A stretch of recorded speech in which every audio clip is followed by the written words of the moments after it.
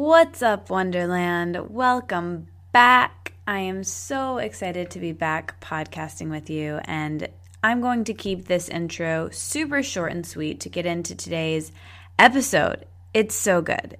I'm so happy to introduce you guys to this person who I actually met here in Detroit in person. We spoke at the same conference, Goddess on the Go, here, and yeah, she's super cool and is going to blow your mind with her knowledge. And she's actually having a summit that we should all totally sign up for. It is called the Sex and Medicine Summit, and it's completely free, and over 20 experts have come together to share the next in integrative medicine and human sexuality. So this is the kind of interviews that you're just not going to hear anywhere else. And today, that's what we're talking about: sex and medicine and human sexuality and different practices to awaken your femininity and your sexuality. So I am super thrilled for you guys to hear today's episode. And if you like it, if you find it intriguing, even in the slightest bit,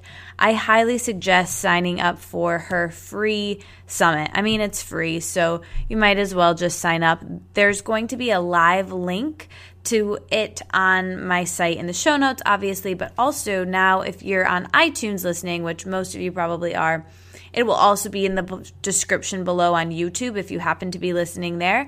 But on iTunes, if you guys click the info box, on your phone or whatever you're listening on, you can have a live link right in there where you can click to this summit. So yeah, check it out. It starts March 24th through 29th. However, when you're listening to this, regardless, feel free to check it out because I'm sure there'll still be information on it. So, all right, I will talk to you guys soon in the episode, and have an amazing week. And, I just want to say thank you to everyone who's listened and who's donated to the show and who tweeted about the show or shared the show with a friend or family member. Thank you, guys. It means so much to me, and I have so much great content for you guys. I have literally 21 recorded episodes on my computer right now. I'm looking at them. They're all amazing, amazing experts and people and friends that I cannot wait to share with you. I just can't pump these out fast enough. So bear with me, and hopefully we'll have more episodes soon. But until then, make sure you're on my email list. So there'll be a link to that in the show notes and the description box as well. So make sure you're on my email list so you can get the latest episodes, because they are about once a month now. The new episodes coming out about once a month. However, I do hope to get back to every other week or eventually once a week pretty soon. So just, bear with me while episodes are a bit more sporadic right now. But, I am sharing a ton of content on the blog, on my email list, and videos on YouTube. I love making videos, so follow me on YouTube, and hopefully you'll like those too. So tell me what you guys want to see more of from me. I'm happy to just give you guys the content from the Wellness Wonderland that you like the best, if that's videos, if that's podcasts, if that's written posts, let me know. And there's just so many exciting things happening with me here in Wonderland that I will be sharing with you guys super soon. So enjoy today's episode. Let me know if you have questions. It's a great one. And I will talk to you guys soon. Bye. Broadcasting live from the Wellness Wonderland, you're listening to the Wellness Wonderland Radio. I'm Katie, and each week I chat with the most inspirational people on the planet on how to stay inspired in all areas of life. As you listen, feel free to tweet at me at Katie Dalebout or use the hashtag Wellness Wonderland. I'd love to hear your aha moments. So grab your headphones and listen on the go, or cuddle up with a notebook as we dive in deep with authentic conversations right here in Wonderland. Everyone, I have a super groovy guest in Wonderland today, Anita Teresa, who is an integrative health and sexuality educator, visual and performance artist, and founder of the Embodied Femme, is here in Wonderland. She provides group and private sessions that I have participated in both of, and she's wonderful in mind-body therapies and sexuality integration training for health and vitality.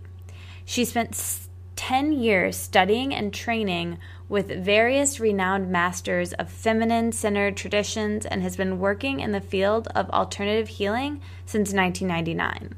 In 2013, she appeared on the Dr. Oz show and has been interviewed in tons of other places where she shares her expertise on vitalizing practices of sexual well-being. So thank you so much for stopping by Wonderland, Anita, and I'm so excited to chat with you. Me too. I love Wonderland already. Yay! Yeah, it's going to be a blast.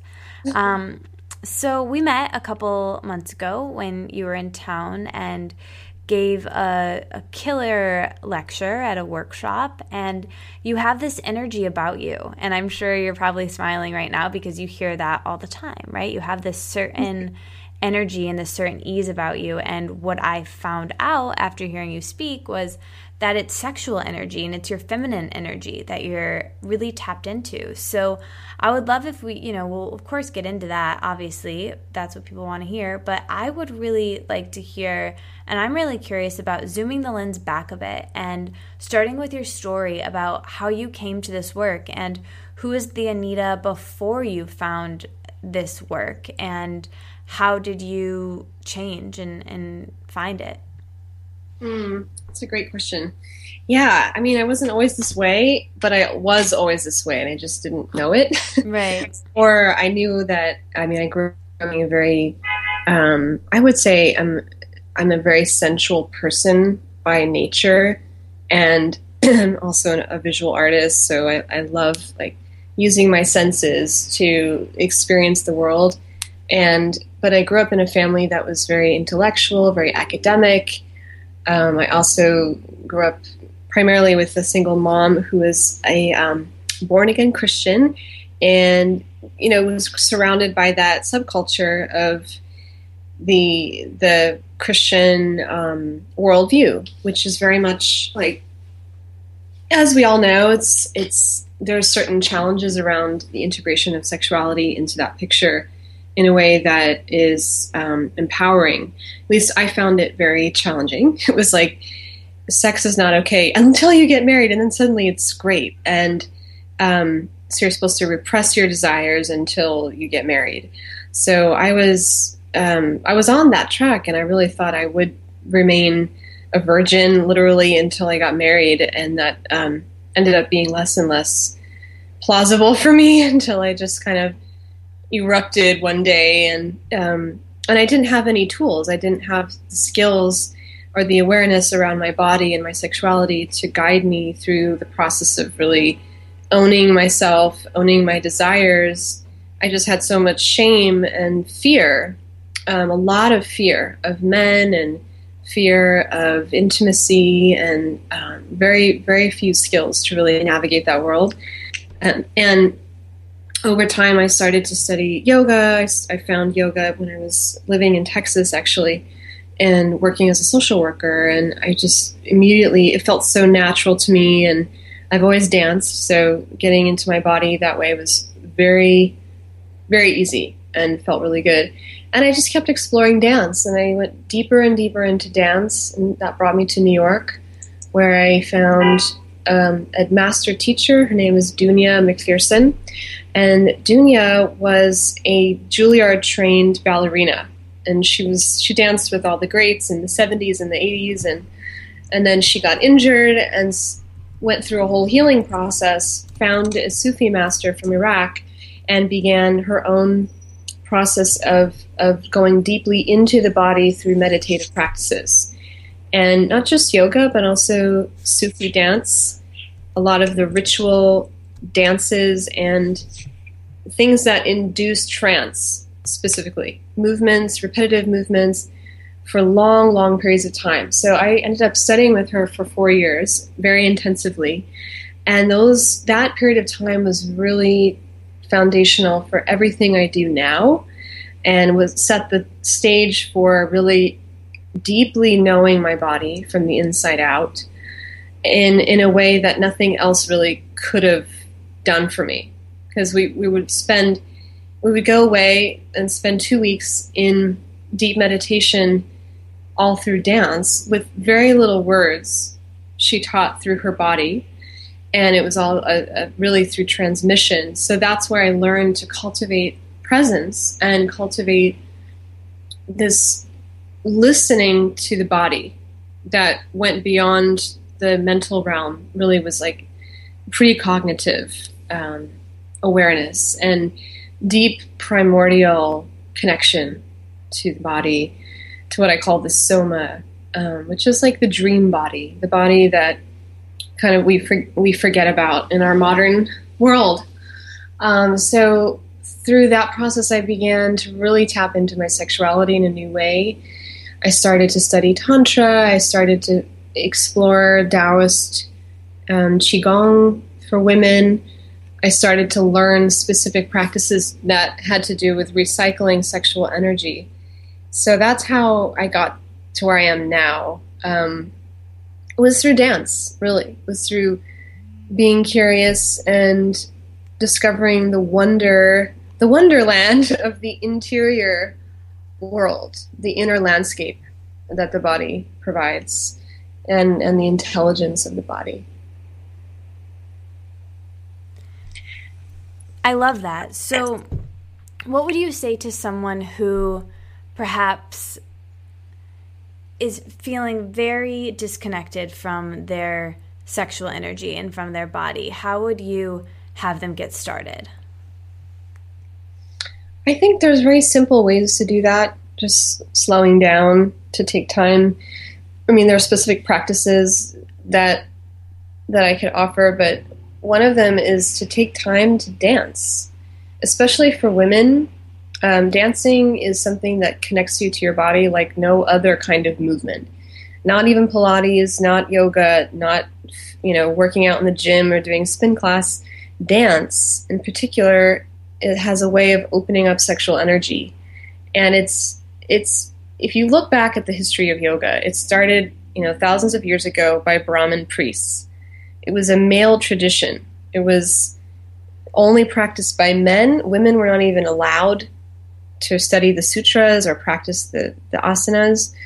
But the feminine parallel tradition, the tantric tradition, the Dakini lineage, was a spiritual path through dance.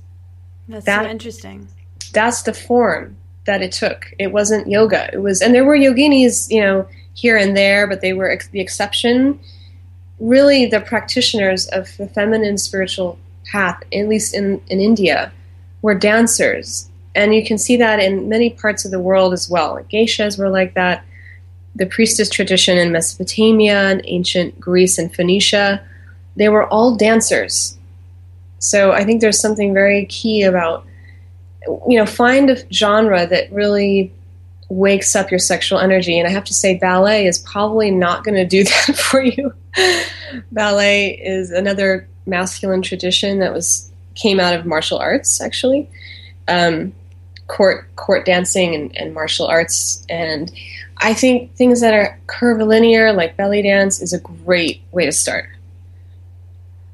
So belly dance would be a great way, even someone who is, like I said, not feeling connected with their body or their sexuality, but also not feeling, maybe not a dancer, like that's not something that they do. Would you say that belly dancing is a really good way to get started, even if they're not, like I said, don't consider themselves a dancer? Is it doable for them? Totally. Yeah, I think beginning level belly dance classes are so accessible, mostly because the movements are totally natural for a woman's body. Women's bodies our hips are wider than men's hips. Our pelvises are lower than men's pelvises. We have more curvature in the lower spine, and that's all designed by nature for childbirth. Belly dance was created really, it's the oldest dance pretty much in the world.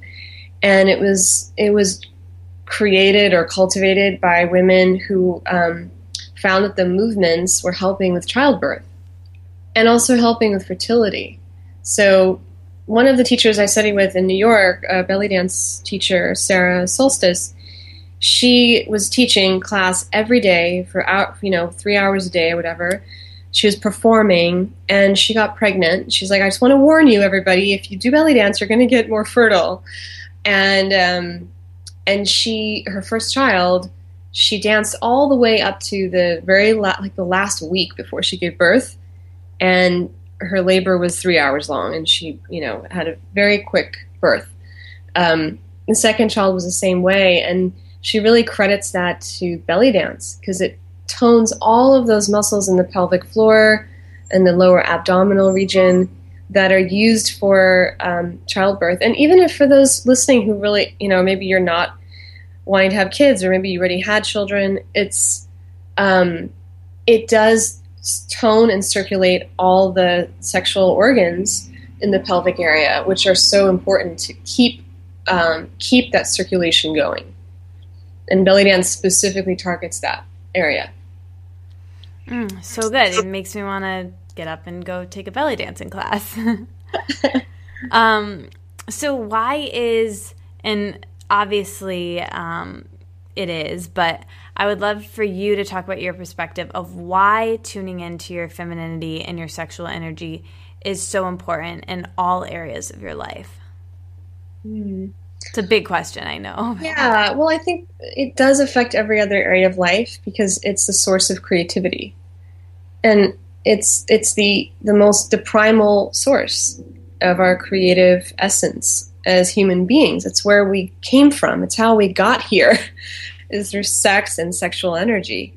And we wouldn't be here if our parents hadn't had sex, if there hadn't been inception, if there hadn't been embryogenesis, which is just the process of creation happening over and over and over and over again through cellular division. So that process is always going on in our bodies. That embryological embryogenesis, really, that the essence of it is cells dividing, replicating, multiplying. That's happening in our body all the time, whether we're 80 years old or 5 years old. And the Taoist tradition, in particular, tuned in and they tapped into that natural ability of the body to replenish itself and to stay youthful.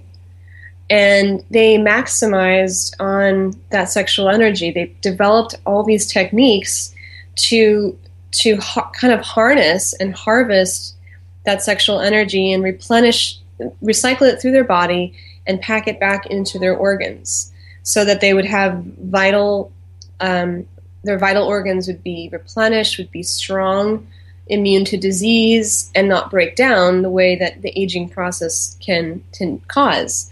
So it affects your health very directly. It affects women's hormones. It affects your mood. It affects your emotions. It affects your relationships. It affects your, for me, when I started deliberately cultivating my sexual energy, my creativity went through the roof.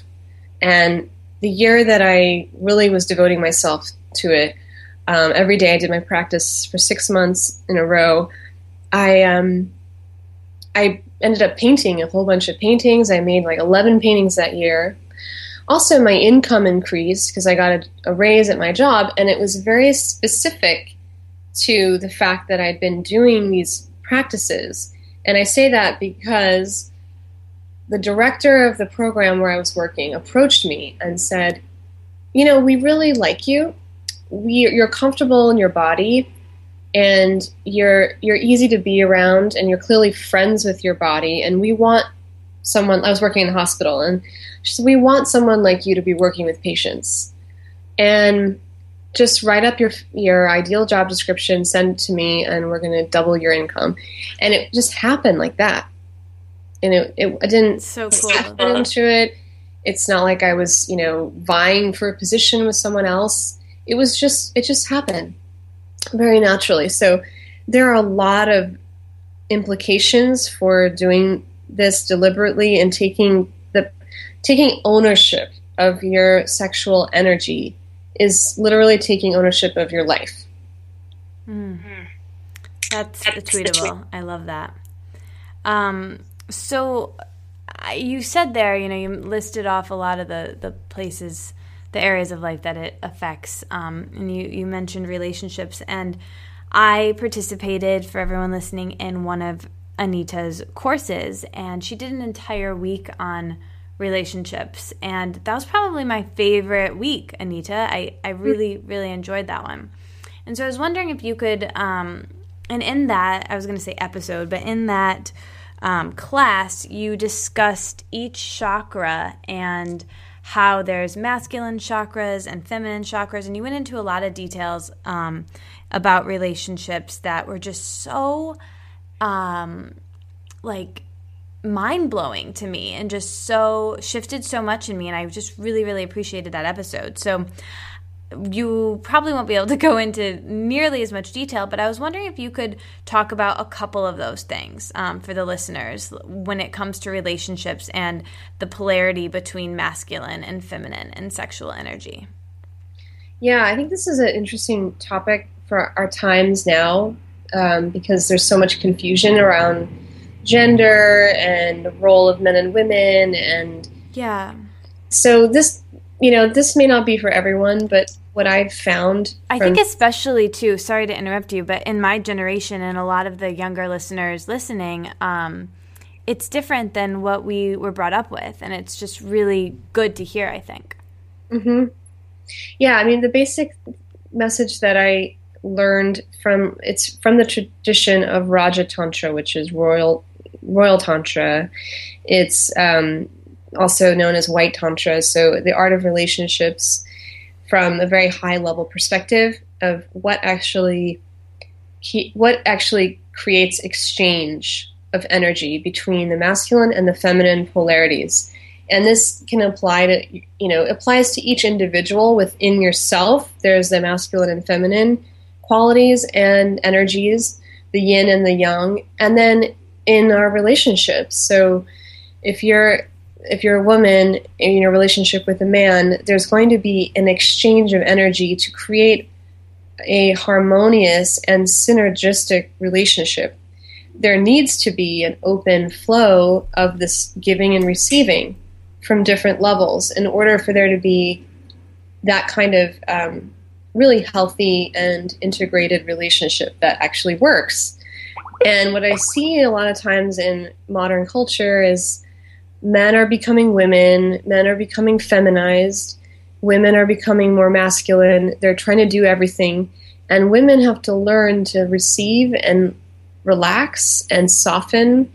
Not that it's not about passivity or becoming resigned and becoming a doormat at all. It's actually the opposite. It's relaxing into our power as women, which feminine energy is ultimately a very receptive energy. It's all about receive the ocean. The ocean receives all the waters from the rivers of the earth into her, embrace. And that's the female body is set up that way too. We are the receivers physically for the sperm and for the man's body. So it's just basically on a high level, the principle of nature, how things, the give and take, and how important that is.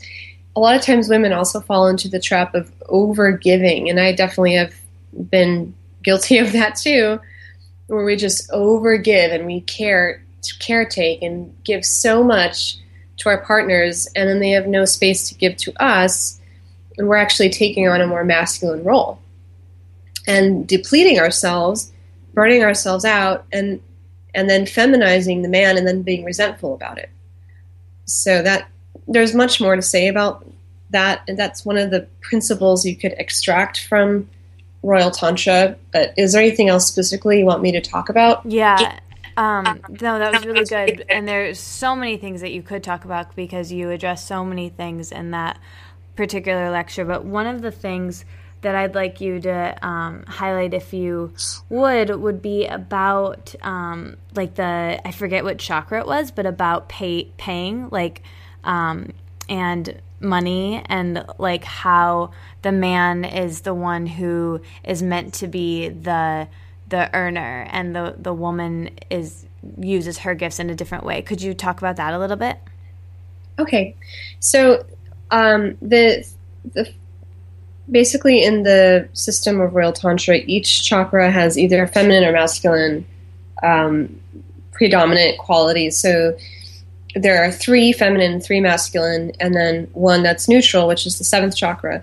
And the exchange between the levels of the 2nd chakra, which is Svadhisthana, the sexual center, the source or the foundation of sexual energy, and the foundation of feminine essence, really, for a woman, in relation with the 3rd chakra, is a very interesting dynamic, because there's been so much contention around it and difficulty. But in this system, ideally what happens is, in the exchange between a man and a woman, she's giving him sexual energy. And that doesn't have to just mean sex. It actually means her energy is like a warm bath that nurtures and nourishes him, inspires him, and gives him energy to go out and do his work in the world. And it may sound very conventional, but actually there's a principle inside of it that's very profound, and it may look different for each couple, but essentially by us having an open 2nd chakra, it's like we're literally pouring life force energy into the environment where we're in. A man is not their predominant chakra that they're operating from in an ideal situation is the 3rd chakra, which has to do with vitality, confidence, courage, a career, the material realm of money, the resources. And of course, we all want every chakra to be open in ourselves. That's kind of the end game for each of us, is to have that. But in the terms of a relationship, for a man to value the woman's sexual energy usually looks like he's excited and eager to provide something in the material realm for her. That may look like money, it may look like gifts, it may look like taking her to dinner, it may look like picking her up in his car and driving her places. There's a lot of ways it can look, but something in the physical material realm that corresponds to or relates to money in some way is a very natural, organic expression of that energy. And for when a woman is blocked in a 2nd chakra, often there's a man he doesn't feel inspired. He feels like there's a dryness. There's usually shame. There's something that then blocks him from wanting to give, and vice versa. So a woman who is very open 2nd chakra, who's relating or connecting with a man who has a blocked 3rd chakra, is a man who's stingy, does not want to pay for dinner. He doesn't want to really give very much. And we've all probably experienced men like that, where it's a turnoff. It's like something literally just turns off in my body. That I find that very unappealing. It's one thing if it's a friend, but if it's a man who is interested in me and showing interest in a romantic way, as a man to a woman, there's actually a very organic flow of energy. And I think we just have to allow that more and value what we're giving just by our presence. When a woman has an open 2nd chakra, it's a gift to be in her presence, whether you're a man or a woman. And for a man, he's actually receiving energy, even if it's not on the material plane. He's receiving something from the woman. And that's valuable. And there should be a reciprocity in that. So, yeah, that was like one of my favorite things that you discussed in that lecture. And you even said, and you're going to have to help me here because you'll be able to explain it better than I will, but basically in this tradition, when the woman is the breadwinner of the relationship, there can't be sexual energy. Do you remember that part that It'll be very challenging for that couple to have a strong polarity. It will be a different kind of polarity, and he will assume more of a feminine role, and she'll actually be harboring resentment. Even if a woman's not willing to admit that, it's very common that, Erykah Badu sings about this. There's a song that she wrote, I can't remember the name, that she's like, you can't live on me anymore, you got to get a job. Like, I don't care if I'm rich, I don't care if I'm a millionaire, you're still going to pay for my dinner tonight. Yeah. That attitude is not, I don't think that's entitlement. I think it's about valuing yourself as a woman and drawing in men that actually value and appreciate you and show that in ways that they can. And the attitude, it ultimately boils down to generosity. If a man shows attributes of generosity, there will be more likely to be a polarity. If he's not willing to share his resources, then he's not the right man. He just won't, he cannot value then.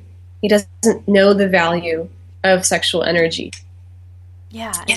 It's like with anything, it's like an exchange of value. If you're hiring a coach, for example, like, what's the difference between a coaching relationship and like a friendship? Well, it's the exchange of money and the exchange of value, and you'll put in more of an effort doing that work, that mental work, when you're working with a coach, if you've given money and you've said, I value this in exchange for money, since we just made up money as humans anyways, it's just the way that we exchange value. And I think it's kind of the same thing in a relationship. Not that you're like indebted to someone because they buy you dinner, but it's they see the value in you, you see the value in them, and it's just an exchange of energy. And I really liked that. So thank you for explaining that.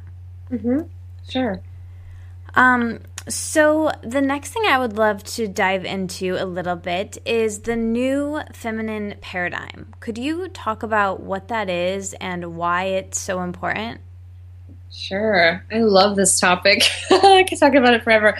So I think there are probably about 5 major aspects of the new feminine paradigm. And what I see emerging in our time right now is a return to body-centric spirituality. Instead of thinking of the spirit as above the body and the body as lower and less than, actually embracing the body and saying, no, this is part of our spiritual development and training, is to go into the body and actually inhabit our bodies. So it's the return to embodiment, actually, which is one of the hallmarks of the new feminine paradigm. And another hallmark is the honoring of our sexuality. The sexuality and sensuality is the domain of the feminine. It's not, women have an abundance of sexual energy. We are the more sexual being because we give birth. That's something that distinguishes us from men. That's our gift. That's what distinguishes being a woman in many ways. Even if you never give birth, you have the potential to give life. So that return to honoring the sexual realm and all that means, all that includes, it's a return to pleasure. It's saying, okay, I think we're done with the paradigm of sacrifice, and that's been a very big part of the patriarchal culture, is you have to sacrifice in order to get anywhere in life. You have to work hard until you bleed. You have to go out and battle. And there's something great about that. I don't want to say that it isn't good or is bad or good. It's just, that's just one part of that's one way of going about things. And the feminine way is not about battling and working to the bone and sacrificing and killing off pleasure. It's about embracing pleasure as a way of life. It's saying in pleasure is so much wisdom. In pleasure is where we find who we are and our purpose. It's what gives us information about our souls and our bodies and what it means to be human.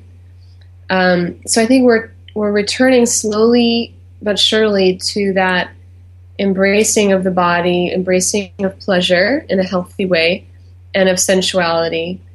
Another hallmark of the new feminine paradigm is a return to feminine leadership. And it's not to say that men shouldn't be leading at all. It's just saying women need to step up. Women are stepping up and starting to reclaim our full range of power and contribute to the world in a way that will reshape the economy, reshape politics, reshape business and culture, and also our religious institutions. So we're going to see a lot more female-headed businesses. We already see an explosion of the female entrepreneur. We already see women all over the world, like all over Africa. If you read specialized articles in certain publications, you can find amazing stuff about women in Africa who are just rocking it. You know, they're creating new businesses left and right. They're revitalizing all the local economies. They are not waiting around for anyone to give them permission, and they're just doing it and innovating technology, innovating even childcare, schooling, education. So I think we're seeing the resurgence of women in the public life. For so long, you know, women have been kept out of really contributing to the structures of society, and now we're seeing women being like, hey, well, we need to change something because this is not working. We're stretching our resources too thin. Too many people are being left out of the economy. 1% of the world's population is holding 90% of the wealth. This is not working. So the feminine economy is about a sharing economy. It's about gifting economy. It's about let's include as many people as possible and not exclude the majority. Let's find ways to collaborate. So it's definitely based on collaboration, connection, leadership by consensus as opposed to force, and returning the feminine spiritual authority to its rightful place. So in ancient times, there were always shamans who were women, and there were priestesses who led the community into the devotional aspect of life through their bodies, through their sexuality, and it was all integrated. There was no separation between body and spirit. There was no separation between sexuality and the sacred or the spirit. And now we're slowly going back to revive those traditions and reinvent them in a contemporary way that looks like what our time now needs. And it's not in opposition to men or to the masculine. It's in harmony with the masculine. It's saying, let's just bring it into balance. So those are the main pillars of the new feminine paradigm. I love that. And you've probably heard this, but I think that the Dalai Lama said recently that the Western woman will be the one that saves the world. Have you heard that, Anita? Yeah. And I think that really speaks to the new feminine paradigm. I'd love your thoughts on that.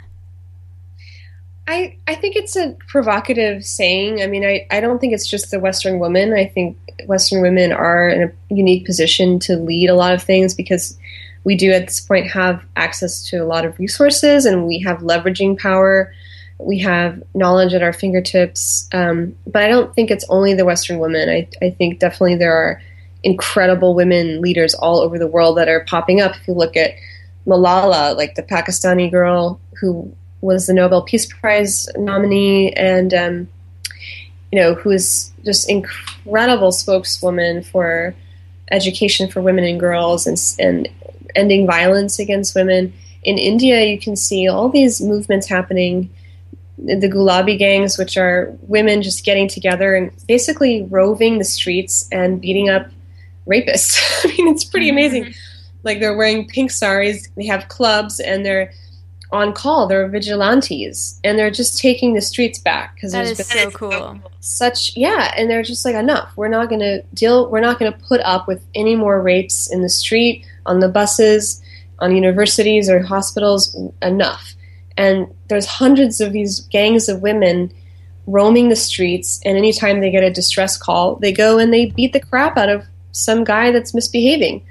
And they're finally getting the message through that it's, violence against women is just not okay, and it never will be, and no one's going to get away with it anymore. So I think it's just women in general have to keep empowering each other and seeing each other in the best light, and calling forth our genius and our brilliance and our power. Yeah, for sure. So to you, Anita, what does being sexually free mean? I think it means being totally in love with your body in every way, being radically approving of every part of your body as it is, without anything taken away or added.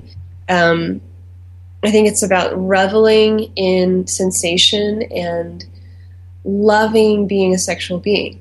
And that could look like with one partner, it could look like being with just yourself, it could be with multiple partners. That part is kind of secondary. To me, it's the primary relationship you have with your own body, with the animal that we are, the mammal that we really are, being totally accepting of the mammal. And this is our primal roots. It's, if you track it in the brain, in the nervous system, the limbic brain and the amygdala are the primal part of the brain. And that's where we have these fight or flight responses, where we have our primal drives, I need to eat, I need to have sex, I need to go to the bathroom. Those things have been so shamed for whatever reason in our culture, that it's lower and it's down there and it's dirty. And instead of perpetuating that, I think we should celebrate it. And when we choose to do that, it becomes an act of liberation. That to me is sexually free. Someone that's I am in love with my body. I love that. Yeah, that's the best definition of that ever. So good. So someone listening who wants that love for their body and that sexual freedom, I would love to give our listeners 3 action items that people listening today or tomorrow morning can take to tap into their unique feminine sexual energy and feel more sexually expressed. Mm-hmm. Well, I think a big one is self-exploration. I really advocate for girls and women to self-stimulate, self-pleasure. Take time to take a bath or a shower or time in your own bedroom to explore sensation. And it's not just localized to just your clitoris or just labia. It's your whole body is an erogenous zone. It's a map of the world, the landscape, that is capable of tremendous pleasure if we just give ourselves permission, really. So it's take time to set apart, that you're going to visit your permission playground, and you're going to take time to explore touching yourself in a very loving way, explore different kinds of oils, different textures. A lot of times in masturbation, we're all very goal oriented. If at all, it's I just want to get off. That's it. But taking time to explore and vary what you try out, you will vastly increase your repertoire of knowledge of your own body, what you like. And really, a woman who knows her body is the best lover. So for women who feel insecure around their sexuality, and especially in relation to a partner, it's the more you get to know your body, the more comfortable and confident you'll be as a lover. They go hand in hand. The more you'll be able to relax and receive and feel sensation in a much deeper way. So that's one thing, is take time to masturbate. It's really important. Yeah. It's very healthy in so many ways, whether you're single or in a relationship. A lot of times women just rely entirely on their partner and they're frustrated, they're not getting exactly what they want. But you have to take time to do that for yourself too and cultivate that repertoire. Another thing I would recommend is do a movement practice every day. I don't mean doing reps at the gym or lifting weights. It's really tapping in consciously through your movement, whether that's doing asanas or dancing or doing qigong, or even just standing in your room and doing 100 hip circles, doing 100 hip circles to the left and 100 hip circles to the right every single morning. You would be astounded at what that will give you. That's what I do now because of you. And so I'm curious how that's affected your relationship to your body, if you want to talk about that a little bit. Yeah, I mean, I think I don't know. I don't know if I haven't been doing it long enough, but I enjoy it, and I feel like it's good for me to just connect into my body first thing in the morning in that simple feminine way, of just putting on a song and moving and dancing and just the consistency of that. So that's what's happened so far, but I guess it hasn't been too long. So we'll see. Who knows what doors are going to open for me. Yeah. Yeah. So movement, I would say, definitely if we're going to do 3 action items, it would be cultivate a masturbation practice, like self-pleasuring, self-love practice, do movement every day.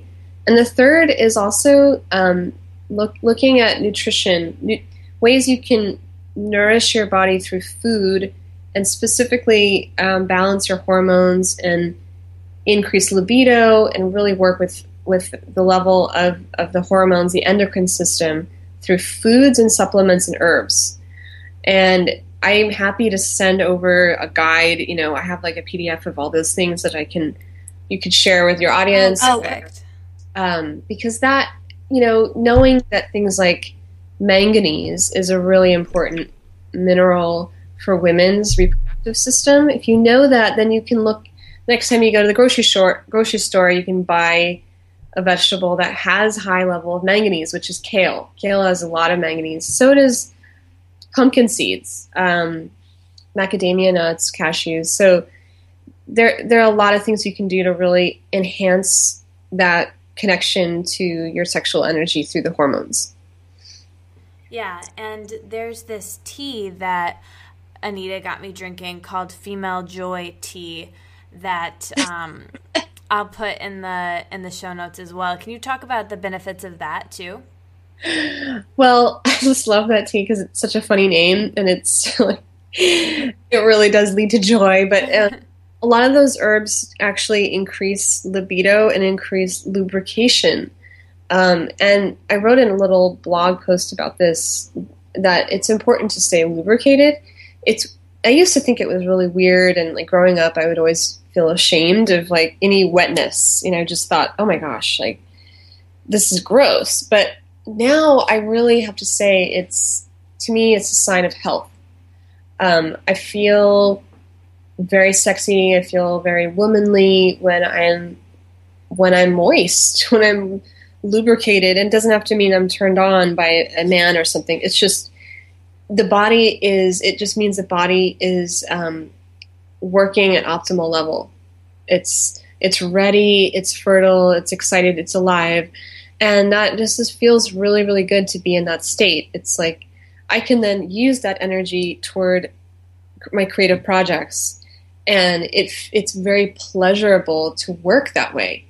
That's how I believe women are designed to actually work, quote unquote, and create in the world, is through that very pleasurable, like we're constantly, birthing these things in an almost like orgasmic energy state. That is like a subtle bliss. That would be my vision for every woman on this planet, is to get to that state and to learn how to dance in that state of bliss all the time, because I believe that's our birthright. Yeah. Yeah. Such good tips. I love that. That'll definitely get people started, and then they can check out the rest of your work for sure. So now I want to ask my signature questions and shift to you and your personal journey. So the first question I want to ask is, you do so many things, and you're such a passionate person with many hats. You know, you're an artist, and you're also a coach and a speaker and a dancer. And I would love if you could explain what you do to stay grounded and to stay present and to show up fully for all of the different areas of your life, your business, your relationships, your projects. I think I've created a very strong meditation practice, and that's very grounding for me. I do my practices, my movement practices in the morning, and then I also have a seated meditation practice. And just tuning into that space of complete primordial awareness is very grounding. And then I've over the years, I've lived in New York for almost 10 years. I've really surrounded myself with high caliber people. You know, I have an incredible community here, and it's taken time to really develop that. But I'd say I have a lot of support from the people in my life, and that has made it all the difference. Because anyone who, because you're going in that path of being an entrepreneur yourself, that it takes a lot of energy. It takes a lot of courage. It takes constant, persistent effort to put your work out in the world. And if I don't think I could do it without my friends, honestly. They're my community, my family. We're always encouraging each other. We're always cheering each other on. And my blood family has also been very supportive and keeps me grounded, because I do visit them every 2 or 3 months, so that also keeps me grounded. And I try to get plenty of rest. I really do my best to take care of my body and keep myself healthy. And that alone, just getting enough rest. If I need to lie down and take a nap, I will lie down and take a nap. I won't push through and force myself when I'm feeling really low energy. I'll just lie down. And I've learned to trust that rhythm of my body. And that gives me a lot of, it gives me a power, because I trust myself to just know that it's going to be okay. Like, whatever I'm doing is working, and it'll continue to work. I love that. Yeah. I think that community, whether it's the one you create for yourself or the one that you're born with, just having that is so crucial for everyone, regardless of what they do. And I've been finding that more and more in my own life, and leaning on that support has been really, really awesome. So my next signature question that I ask everyone is perfect for you. Can you walk us through your morning routine and some of the specifics you do to start your day? So maybe like the first few things you do when you wake up, and why starting your day that way is important for how the rest of your day goes. Okay, well, when I first wake up, I like to have a glass of water, like an 8-ounce glass of water, and take my time to really drink it. And then I've gotten into the habit of rolling on balls.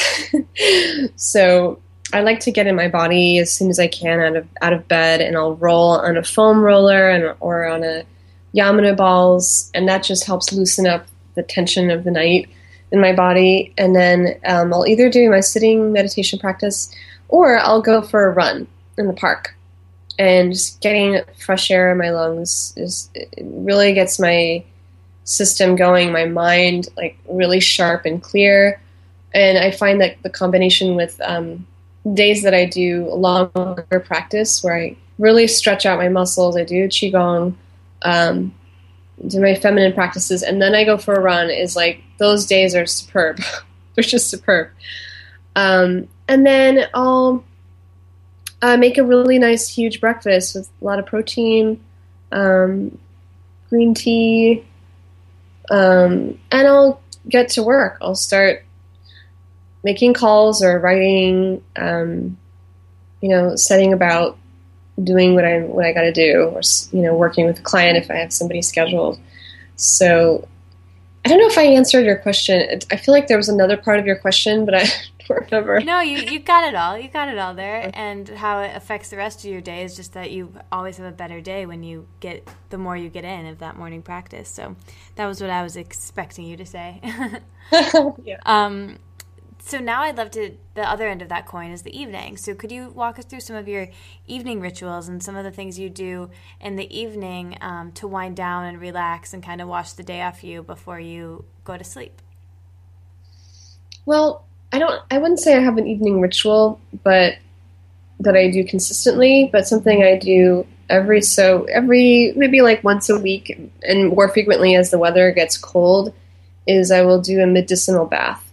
And that is it's where I feel like every cell in my body gets replenished. And I basically just, draw a hot bath. I'll put teas in there, I'll put essential oils in there, salt, hydrogen peroxide or baking soda sometimes, oats, lots of different options that I'll use for a medicinal bath depending on what's going on. If do I feel achy, then I'll put in ginger. If I feel fatigued, then I'll put in geranium. There's just a lot of different things I can use it for. So that's often what I'll do in the evening to really totally clear myself. Also energetically from debris and from the week's happenings.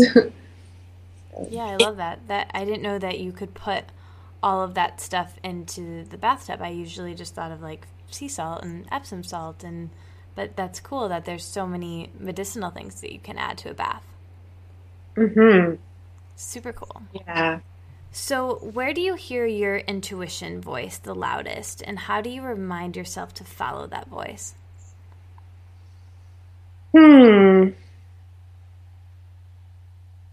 Where do I feel it, or how, or when, or? Yeah, just like how and when. Either way. That's a good question. I think of intuition as a field that I can tap into in my body. It's like it's a presence. It's an intelligence, and sometimes it occurs to me like a voice. Sometimes it occurs to me more like a deep feeling, a sense in my body. Other times it'll be a very loud scream, like don't do that. Yeah. But I think a lot of it is tied into emotion, and not just reactive emotion necessarily, but a very refined, subtle emotional awareness. And the more that I tune into what my body sensation is telling me, that's usually where the truth lies for me. So if, for example, I need to make a decision whether I'm going to go to this evening event or spend time with some other person, tuning in to what my body is saying. Okay, let me think about going to this event. How does my body feel? Is my body contracting? Is my body expanding? Is there like a yes in my body, in my system, or is there a no? And the more that I'm just willing to be honest, and regardless of what I think the consequences are, to follow that gut impulse, the instinct, the instinctual knowledge that's there, that's communicating to me, the better the results always are. It's always on target. When I choose to ignore it, it's like, I regret often. Yeah. So I think we can all relate to that, where you kick yourself and you're like, I knew it. It's that inner knowing, right? Where you know it, but so often we go with our intellect instead of our intuition. And our intuition as females is really strong. That's something else I've learned from Anita. We have a stronger intuition than males even, and they even depend on us for our intuition. So anyways, just something to think about too, which I really loved the way you explained that with your example. Mm-hmm. So now I want to do some quick fire questions. You ready for them? Yeah. Okay. Favorite color? Green. Favorite yoga pose? I think downward dog. Favorite day of the week? Wednesday. Every day, actually. Favorite hour of the day? Noon. Favorite vegetable? Kale. Favorite fruit? Pomegranates. Where do you see holistic wellness and women's sexuality in, say, 10 years? And where would you like to see it? I see it as being very, very much part of the conversation, a much bigger part of the conversation than it is now. I think it might even be at the forefront of the conversation. And I'd like it to be there. I think, excuse me, I think it's moving that direction already. And people like Christiane Northrup and many other leaders for women's health and holistic health are making sure that that's happening. And I'm also doing my best to make sure that that happens. Yeah, and I think just having conversations like this is helpful, opening up people to it. What are you most excited about in your life right now? So I'm really, really excited about the main project that I'm working on, which is a summit on sex and health. And I'm actually calling it the Sex and Medicine Summit, but essentially it's gathering about 20 experts from around the world in medicine, psychology, midwives, doctors, nurses, healers, sex educators, interviewing them and disseminating this knowledge, broadcasting it globally, virtually, so that helping and health professionals can access a different conversation around sexuality, and the general public can also be informed and empowered around what's out there, what's possible, that we don't have to just stick with what we have on hand and the prevailing current model for health, but to know that there are other options and to take sexuality out of the shadows and to bring it into the conversation on health and well-being. So that is, every day I'm just consumed with utter excitement about this project. Everyone I've talked to about it has come on board. I've gotten already 16 amazing experts on board, 2 investors, an umbrella organization, and many other interested people. So it's definitely going somewhere, and I see huge potential for there to be transformation and, some awakening happening through this project. Yeah, that sounds amazing. I can't wait to listen to it, and that's going to be awesome. I can't wait to promote the heck out of it. Sounds amazing. So what's the number one practical self-care action you do for yourself every day? The number one, the action varies depending on what my body is telling me. So it could look like eating a really, healthy meal. It could look like stopping and stretching my body. It could look like taking time to laugh. So I wouldn't say that I have one set practice other than I do have my morning practice, which I already talked about, but it's really stems from just listening to my body. Nice. Do you have a beauty ritual that's your favorite? That's something that makes you feel really connected to your feminine energy? I love makeup. I love face products that are natural, like botanical based cleansers and clay masks. And so when I do my medicinal baths, I'll often do a mask, and if I'm going out that night, I just glow. I'm like, this baths are just amazing, what they can do for your skin and replenish also the organs of your body, because the essential oils really go right into your bloodstream from the water.